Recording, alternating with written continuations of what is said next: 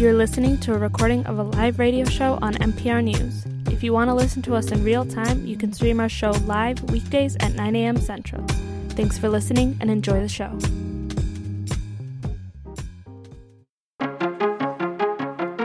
Good morning. I'm Carrie Miller. This is NPR News. Coming up, as President Trump comes to Minnesota to talk taxes, we're digging into why more Americans aren't sold on his tax cuts. But first, to the political junkie Ken Rudin. Hello, Ken. How are you? Good morning, Carrie. Cherry blossoms out there in D.C., or am I late on that? Have they been out for a while? Oh, no, they're gorgeous, and the allergies are intense. Does that mean you have allergies, so you're feeling the pain personally? Carrie, this is all about me. Remember that? It is all about you. Ken, That's right. Thank you. As you heard, we are talking about taxes today, and some recent polling shows that many Americans don't feel like they got a tax cut. Boy, I'm hearing from a lot of people on Twitter on this morning. Do you think that's because it was incremental through paychecks? Do you think it's because it was incremental and it didn't really amount to much, or that companies really got most of the tax? What's your take on this? Well, it seems like, first of all, the way when the Republican Congress put through this tax cut, the feeling at the time, or at least the salesmanship at the time, was that this would be a great cut for the middle class, that you would see it, after your tax returns, you'd see much more money in your pockets.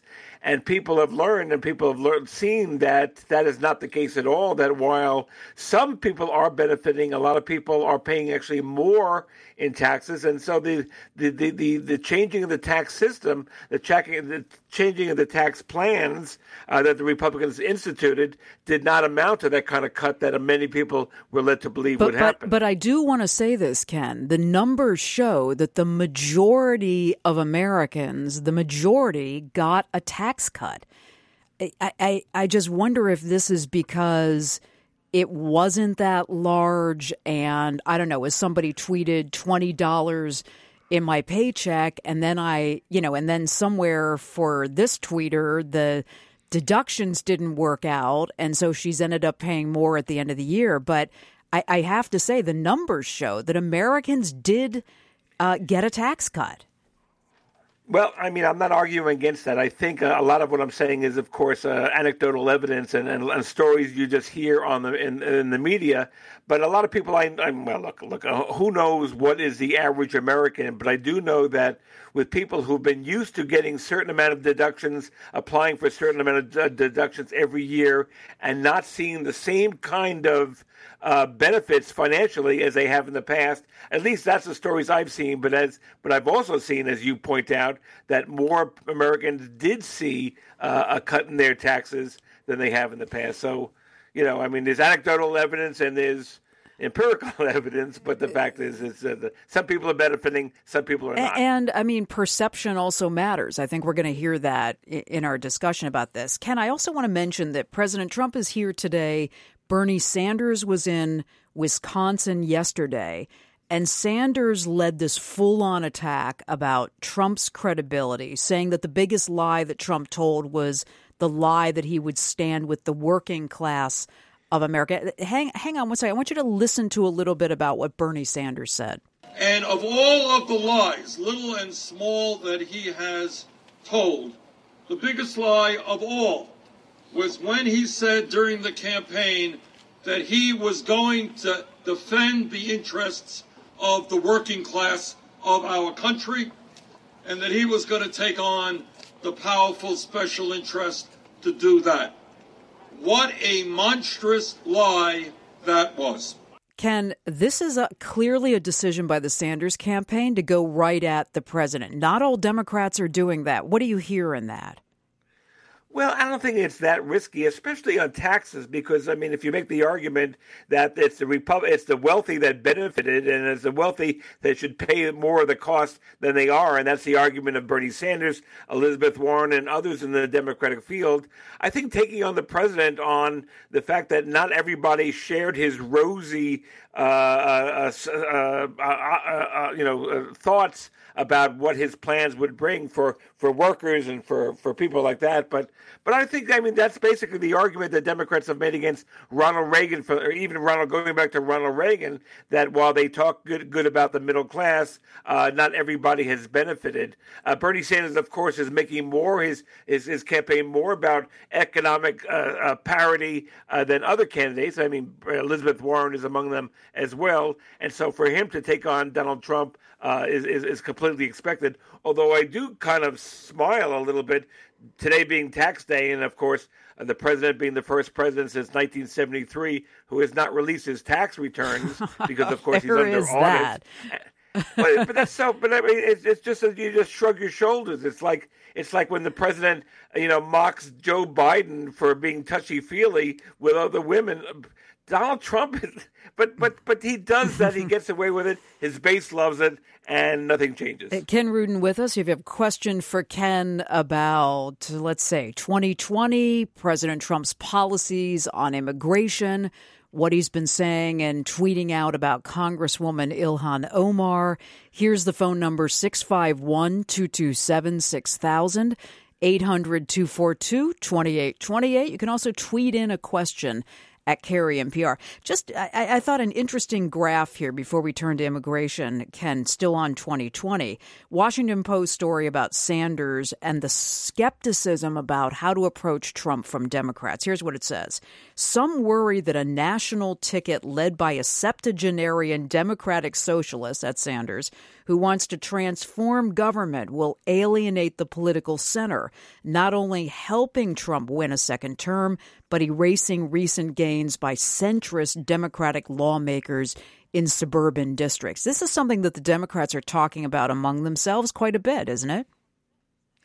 Yes, but there were two sides to that story. Yes, there is the risk of Bernie Sanders getting the nomination, and as the Post editorial talks about, alienating all those who, like, for example, who brought the Democrats to power in 2018. These were not all left-wing socialists who got the Democrats the majority in the House. There were a lot of them in swing districts that were people who were tired of Donald Trump. But at the same time, there's also the risk, and people have said the same thing, that if you nominate a centrist, let's just say Joe Biden, then what happens to all the progressives and the liberals and the left-wingers who've been working so hard for the party on, the Green New Deal and Medicare for all and all the things that the progressives are fighting, and then you wind up with a Democrat light or a liberal light in a Joe Biden.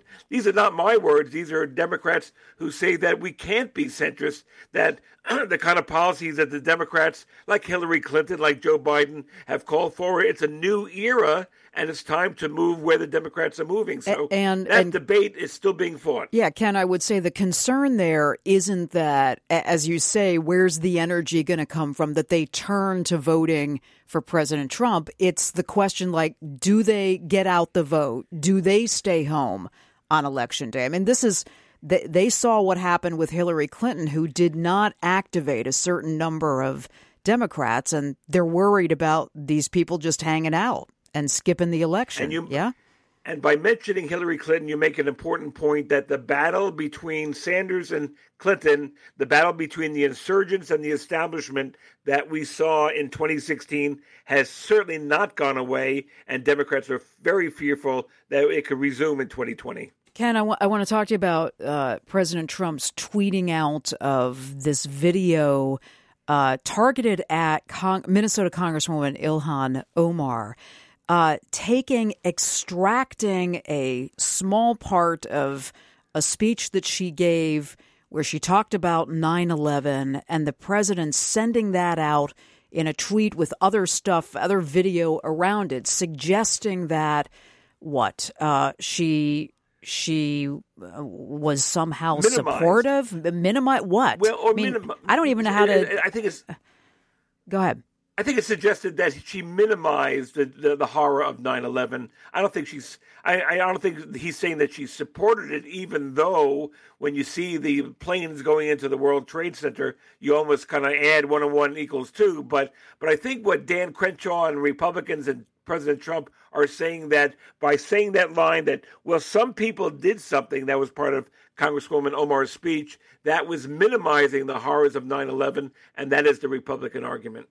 I mean, Democrats, Nancy Pelosi she's having security assess Ilhan Omar's security arrangements.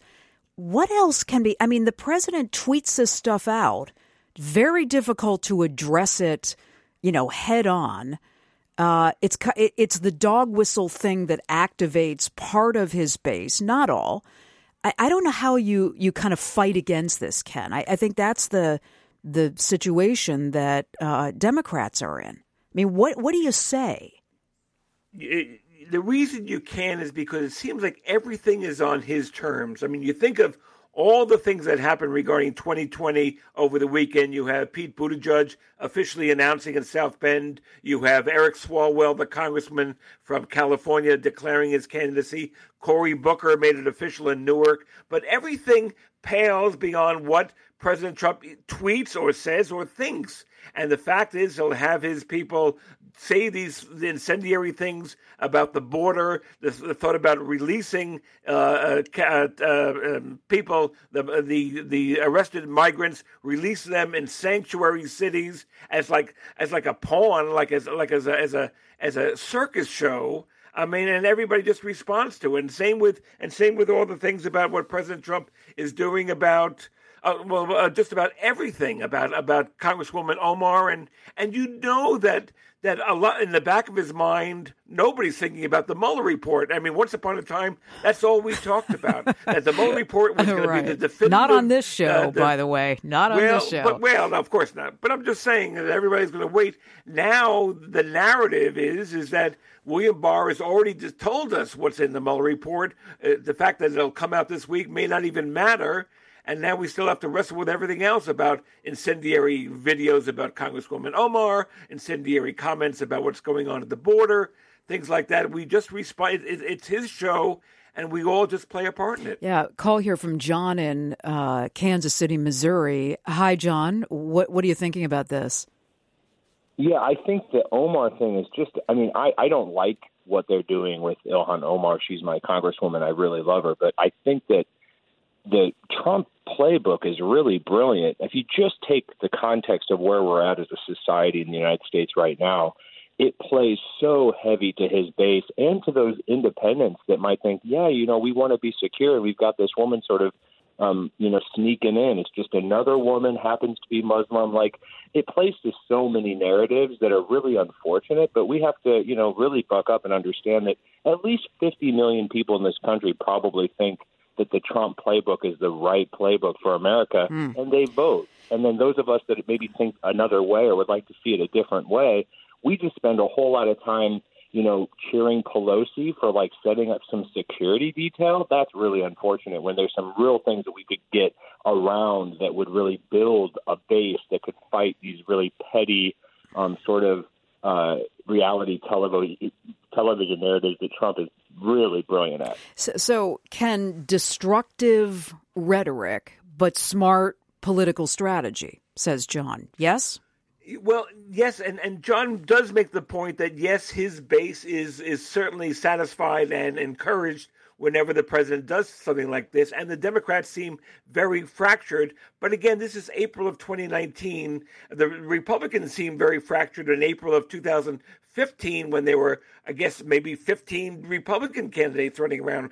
Jeb Bush, remember Jeb Bush? There was a guy named Jeb Bush who they spent $100 million vaguely on. Back in the mists of time, yes. Exactly, right.